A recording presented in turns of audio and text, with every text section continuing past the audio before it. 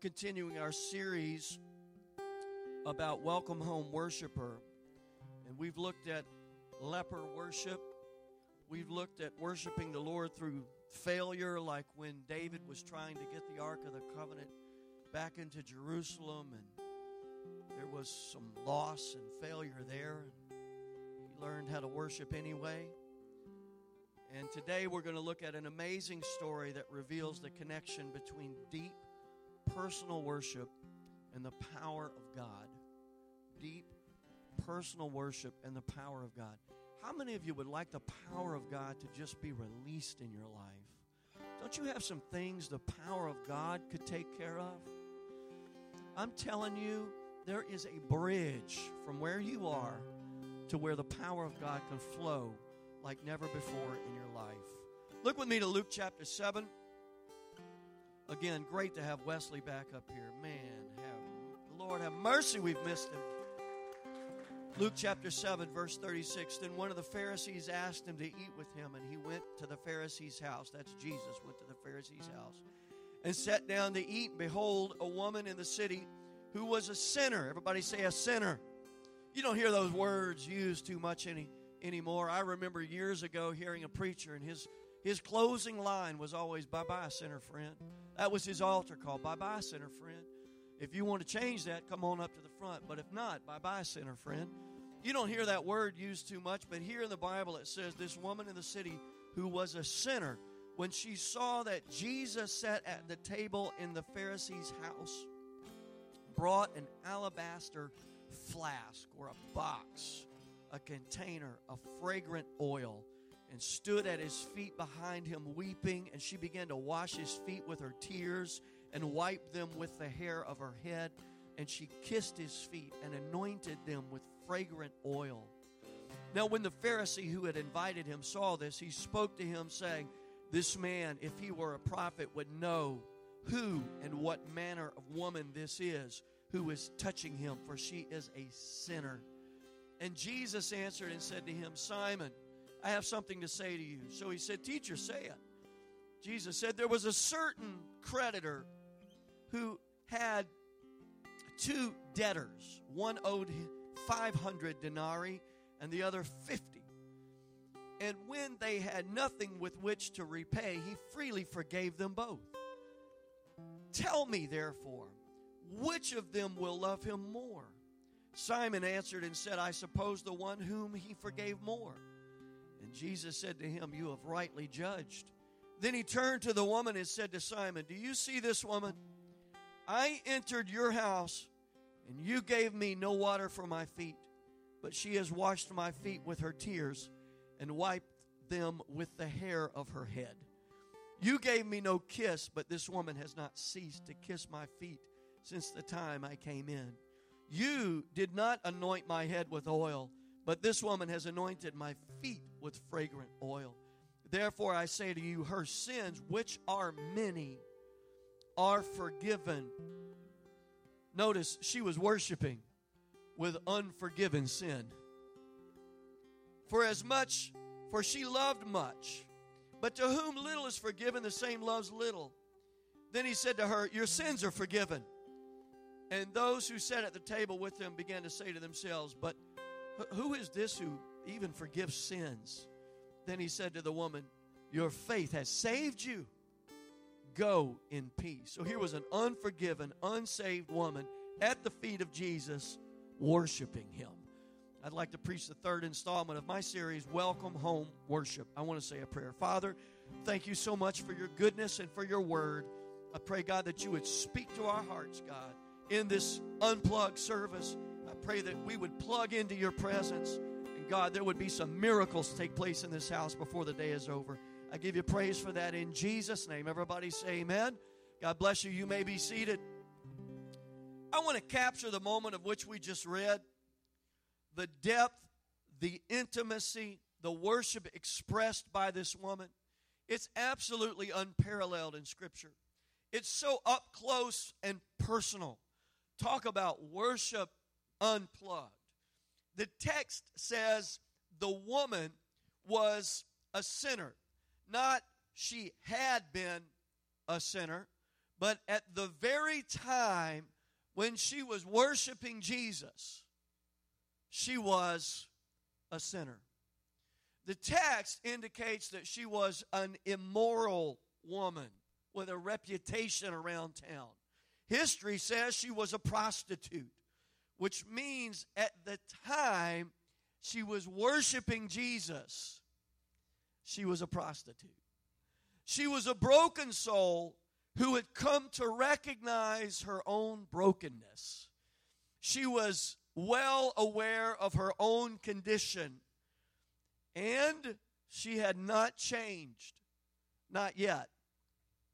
She came to Simon's house only because she heard Jesus was there. She did not come to criticize Simon or shake her fist in the air and protest the pomposity and hypocrisy of Simon's religious sect, the Pharisees. Rather, she came just as she was to worship Jesus. Everybody was invisible to her in the house that day, except for the one whom she had come to worship. She had gone to all this trouble not to see Simon, but to see Jesus. The name Jesus, it means Savior. But the question is, for whom? Whom would he save? And from what would he save them? Now the angel said in Matthew 1:21, thou shalt call his name Jesus, listen, for he shall save his people from their sins. In this story, before the day is over, we're going to see that Jesus would save this woman from her sins. In other words, this sinful woman, this immoral woman, this prostitute, qualified as his people, and this sinless Jesus qualified as her Savior. Now, I want to encourage somebody today. There are people in this room, you've come in here so broken, and some of you think, I don't qualify for him to save me. I want you to learn a lesson from this little lady in our reading today. You know what it takes to qualify you for him to save you? Here's the bottom line. Mark 1:17 said, I didn't come, Jesus, to call the righteous to salvation, but sinners. Here's what qualifies you to be one of the people that he saves. You got to be lost. You got to be broken. You got to be messed up. If that's you, then you qualify. And let me tell you, my Jesus is well qualified to save you, no matter how lost you may be. Hallelujah. If you're lost, then today, Jesus is here for you. If you'll just open up your spirit, I'm telling you, you will hear him calling your name. No matter how bad you've blown it, no matter how bad you've messed up, listen to me. You are his people. He is your God. And before the day is over, he's going to save you. Amen. Now, you may say to yourself, you don't understand, Donovan, how broken I am. You have no idea how badly I have dropped the ball, how I've messed up my life. I've made so many mistakes. I've committed so many sins. How can I be his people? How can he save somebody like me? Let me tell you the truth of the matter. He's no respecter of persons. If he saved this little lady in this reading, he'll save you today. It's not about the power of your sin. It's about the power of his ability to save. He is able. Come on, give him some praise. Zephaniah 3:17 says, the Lord your God is with you. He is mighty to save. He will take great delight in you. He will quiet you with his love. He will rejoice over you with singing. 1 Peter 2:10 says, once you were not a people, but now you are the people of God. Once you had not received mercy, but now you have received mercy. I want to encourage somebody today. You just need to receive the mercy that is flowing from the throne of heaven to you today. Amen. When I was a kid, my athleticism was kind of masked behind a 110-pound frame. And I know, little guys can be very athletic. I mean, Altuve in the World Series is showing us that. But here's the deal. He's 5'6" and about 60 pounds, something like that. Here's the deal, though. I was 110 pounds, pretty small fella. That's in high school. And as good as I thought I was athletically, I guess I was the only one that saw it. Because anytime we went to play and divide up into teams, you always chose a team captain. Nick, you're like, who's going to be the team captain? Well, the team captain would start picking the team. And you know who was always not first to get picked? Yours truly. I was not the guy. And I love sports. I played every sport. I played all the time. I mean, Sunday afternoons, we would go up to Airline High School, and we would play football in the field on Sunday afternoons. On Friday nights and Saturdays, I was playing softball in league teams. And I love sports. But when it came to picking teams, I don't know, everybody missed it. We used to play basketball in the wintertime at Waller Elementary School. We would go break into the gym, or Airline High School, break into the gym, and we would play basketball. And I'm telling you, people that were awful got chosen before me. I never understood that. Like, I'm bringing something to the table. But apparently everybody didn't catch that. Usually when I got picked, it was because the captain felt sorry for me or was kin to me, like my cousin Randy, or because there was nobody else to pick, and I was the last guy picked. But here's the deal. I would play my heart out, man. Like, I gave it everything that I had. I thought I was all that in a bag of chips, but nobody seemed to think the same thing. Listen, nobody else may have picked you for this team called the church. They didn't see potential in you. But you don't need anybody else to pick you. All you need is for the captain of the team to pick you. If he picks you, you're on the team. And his name is Jesus. And he has called you out of darkness and into this marvelous light to be on his team. Listen the way Paul describes the team that God has chosen. 1 Corinthians 1:26 and 30 through 30 says this, "For you see your calling, brethren, that not many wise according to the flesh, not many mighty, not many noble are called, but God has chosen the foolish things." Literally, God has chosen the fools of this world to put to shame the wise. And God has chosen the weak things of the world to put to shame the things which are mighty. And the base things of the world, the things which are despised, God has chosen. And the things which are not, to bring to nothing the things that are, that no flesh should glory in his presence. That's the team. Listen, Matthew 16, Jesus reveals a powerful truth to Peter. And to sum it up, it's basically this: the Son of God is the Son of Man. The Son of God is the Son of Man.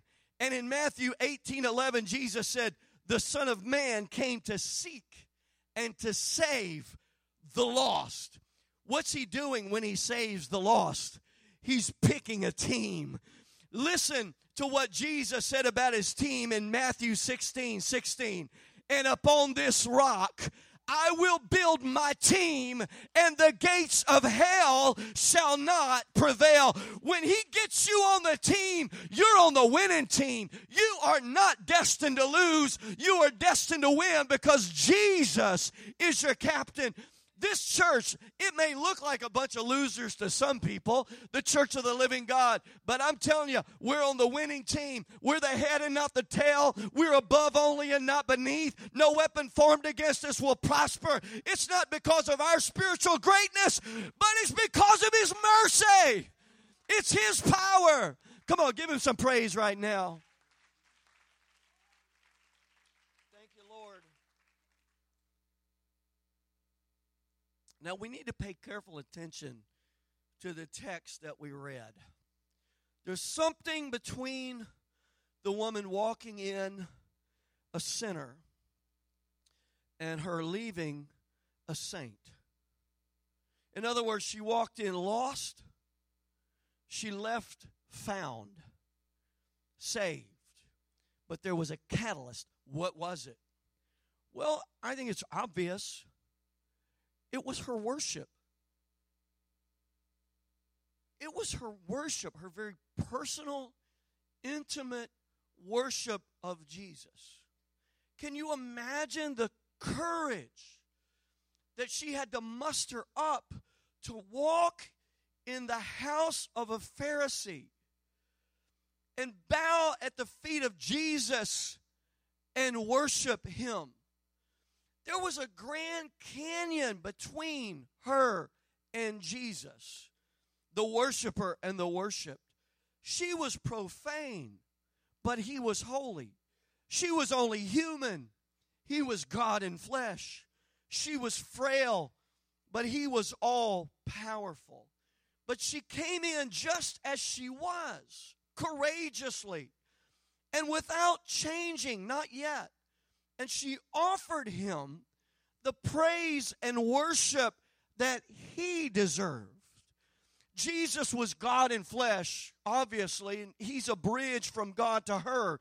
But another way to see this is that her worship served as a bridge from her to God and her receiving from God.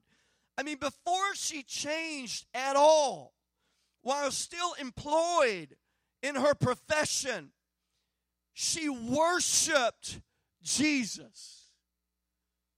Catch the moment. House of a Pharisee, a lot of pomp and circumstance. A leading rabbi is at dinner, and this woman busts through this pompous crowd and finds her way to the feet of Jesus, and she's weeping in His presence. She understood, I don't deserve to be here.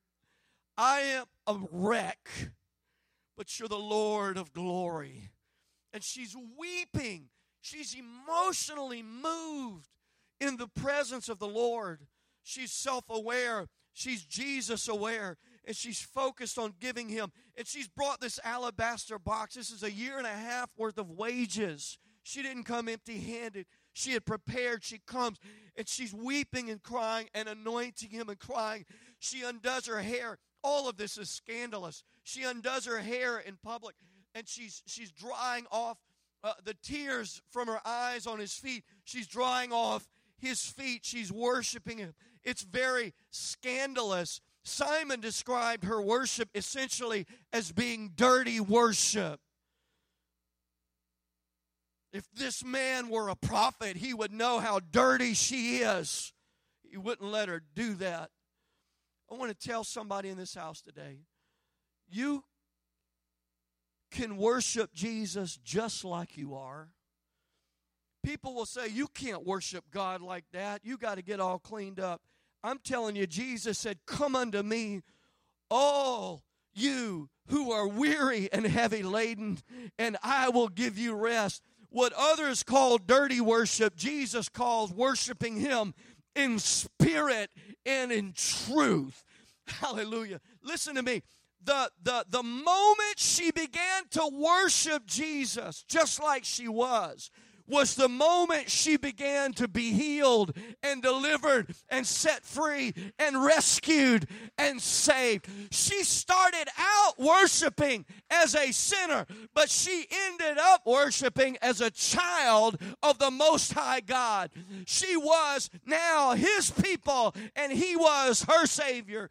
I'm telling you, Jesus loves worshipers, and He saves worshipers. He's here for everybody, but everybody's not going to get what He's giving. You don't have to change to worship Him, but if you'll start worshiping Him, I'm telling you, your change has already begun. Your healing is found in worshiping Him. Your deliverance is found in worshiping Him. Your rescue is found in worshiping Him. People want the presence of God to break in on them and just change their lives. They're desperate. I got desperate needs. I got broken places. I need my relationship healed. I need my deliverance. Let's get down where we really live. I need this addiction broken. I need my husband fixed. I need my marriage fixed. I need my finances fixed. And we hope the presence of God just breaks in on us. I'm telling you, the bridge for getting into that place, that secret place, is to give yourself to praise and worship of the Most High God. Not to sit there like a bump on a log or a bump on a pickle, but give Jesus the praise that He deserves. Because He ain't going to do magic tricks for you. This is relationship, brothers and sisters. This is getting in His presence and saying, I'm nothing without you. I need you more than anything. Are you with me? You understand where I'm coming from? I'm telling you, the Lord will do great and mighty things, but you got to open up your heart. And I love the way, and I've been focused on this for the last several weeks, but I love the way Jesus is not repelled and repulsed by her worship. He doesn't say, get away from me, you nasty woman. No. He says, honey, your sins are forgiven you. Now, the truth of the matter is, Simon the Pharisee was a fake and a phony. He was as big of a sinner as she was. But he was just, in his own mind, too saved to worship Jesus. I think there are some of us,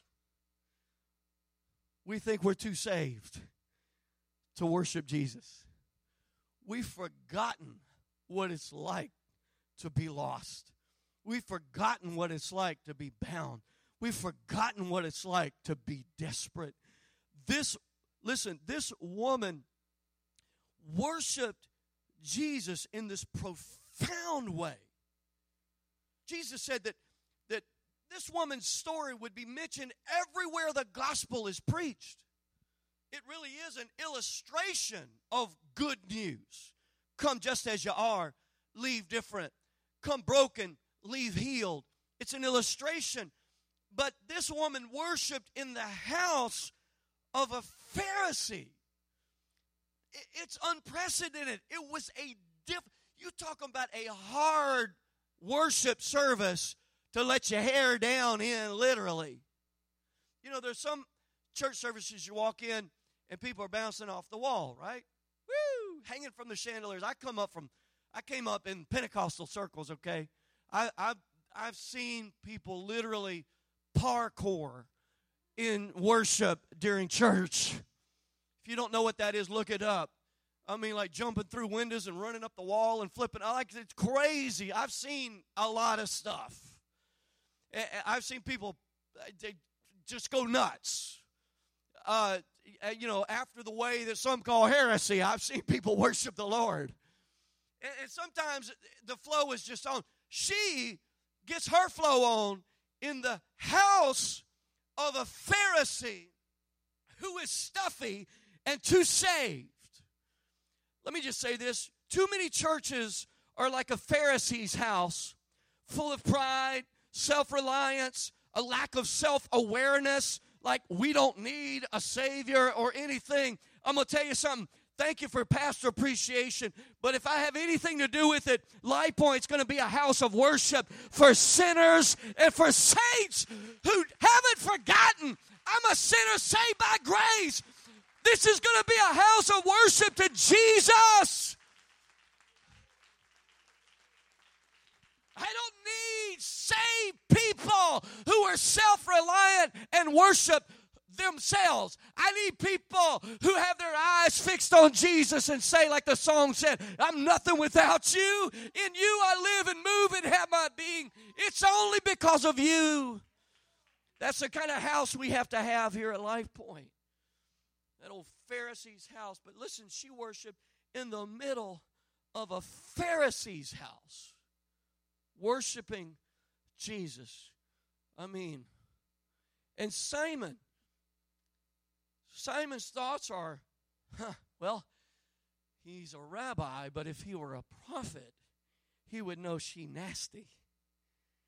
And he wouldn't receive her worship. He would stop all of this nonsense. Talk about missing your moment. Somewhere in the portals of eternity, either in heaven or hell, I'm not the judge, there is a guy named Simon the Pharisee. Some say it's Simon the leper from another story. I don't know, who was healed from leprosy, possibly, or had a skin disease at the time that wasn't leprosy, what have you. But somewhere in the portals of eternity, there is a guy, Simon the Pharisee, who is face-palming. Oh, what an idiot. And it's recorded in Holy Scripture for all eternity. Simon going, well, if he were really a prophet, he wouldn't accept this. Judging the worship of the prostitute at the feet of Jesus as not being legitimate. And Simon is rebuked by Jesus. Jesus stops him and says, let me tell you a story.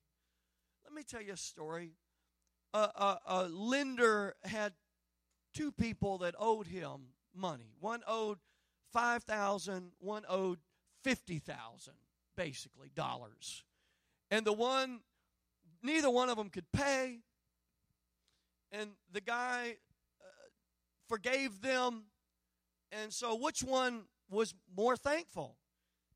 Well, Simon says, probably the one who had owed a lot of money.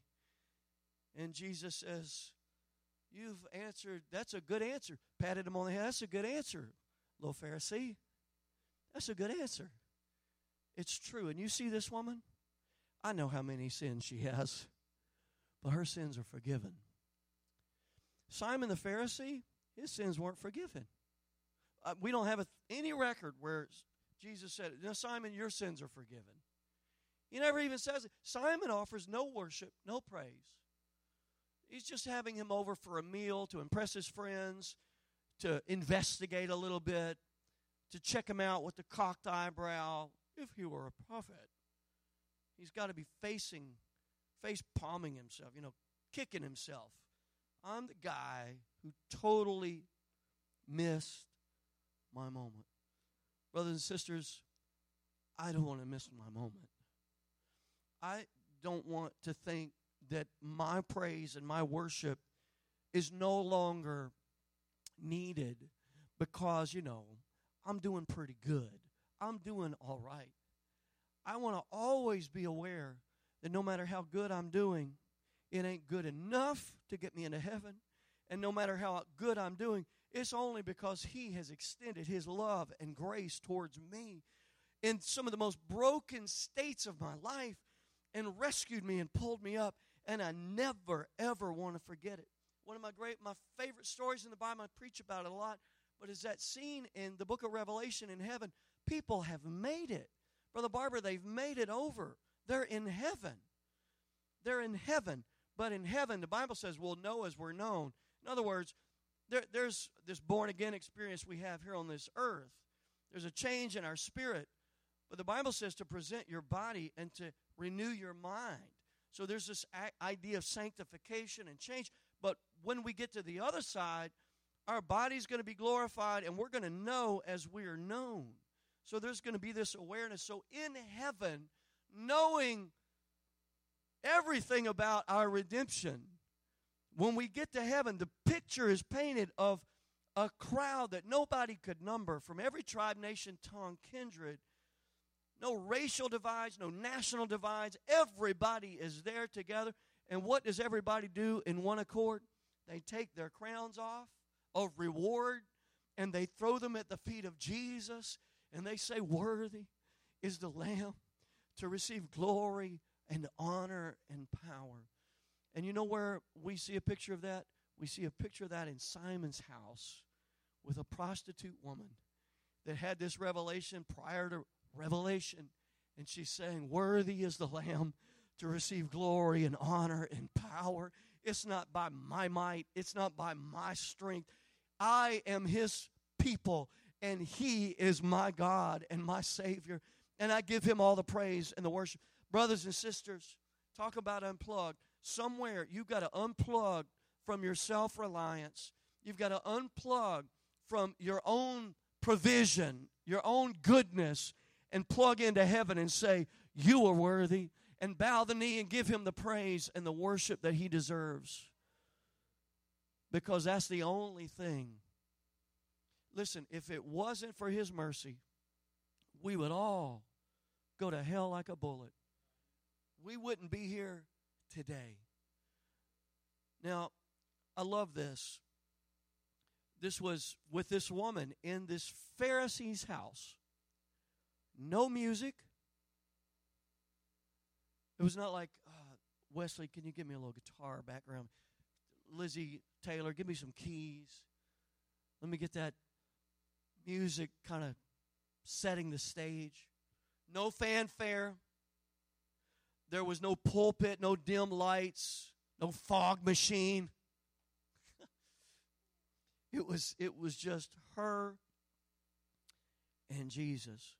And I'm closing. Listen, we will hide behind a lot of things, and we will discriminately worship the Lord.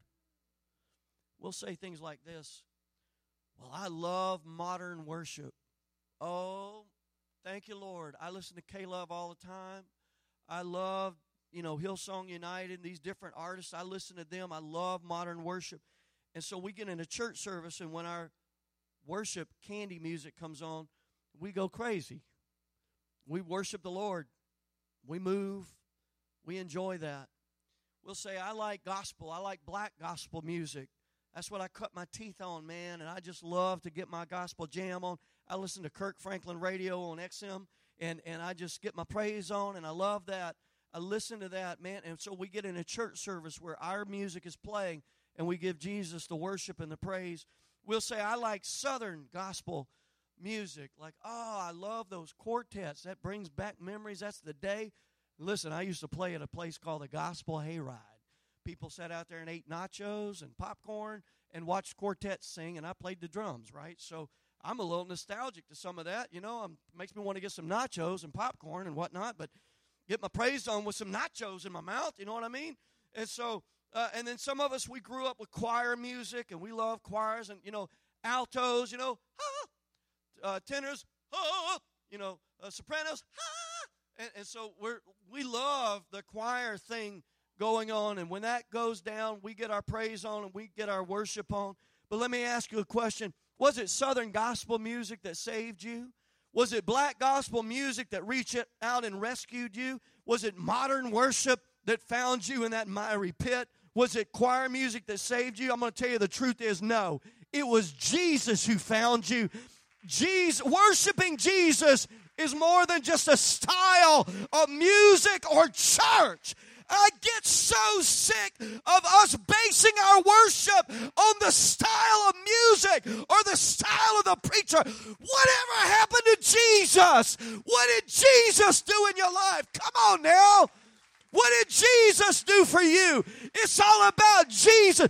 Get your mind off of this stuff and get your mind on Jesus. It's all about Jesus. It's all about the Savior. It's all about the cross. Come on, give him some praise. Praise him like he saved you. Praise him like the night he found you. Hallelujah. I give you worship, Jesus. I don't deserve it, but you've been so good to me. You've been so good to me. And listen, remain standing. We try to please everybody, y'all. We try to give you some of the music you like. We try to do that, but we can't. We don't have the talent, ability to cover all the ranges of taste and preference. Forget about it. Put your eyes on Jesus. A little harlot walked into a Pharisee's house, a stinking attitude Pharisee's house. And in spite of all that junk and nastiness, she bows the knee and says, Lord, I don't deserve to be here. She bows low. She weeps and cries. And Jesus is just like, pour it on, honey. Show them how it's done. Somebody needs to show us how it's done this morning. Jesus was saying, show us how it's done, honey. Don't stop now. Show us how it's done. It's just fascinating to me. Romans 3 says that grace has been freely given. Freely given. Some of the commentators, the wording there, freely given, is promiscuous.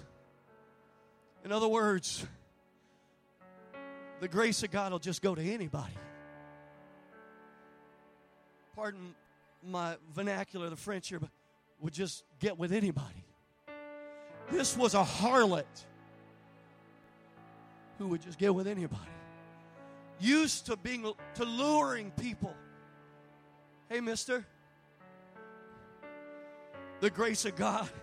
This was all set up. Jesus went to Simon's house, not for Simon. Jesus went to Simon's house because he knew that little girl was going to hear about it. He was lured. The grace of God was saying, hey, honey, I got some hope for you. I've got some healing for you. I can fix what's broken in you, girl. I can take those sins away and turn you into a child of the King. I can take away those tears, and I can take away those ashes, and I can give you joy, and I can put a dance in your step. Jesus was saying, I'll go to anybody. How many of you found that Jesus will go to anybody? I found he'll go to anybody. And he's luring somebody today. Come on. The bridge is your worship. Bring your worship to me. Show me that you know how messed up you are and how right and righteous I am. And you're not going to break me. I'll take all my healing and I'll give it to you. And you won't change me, but I'll change you.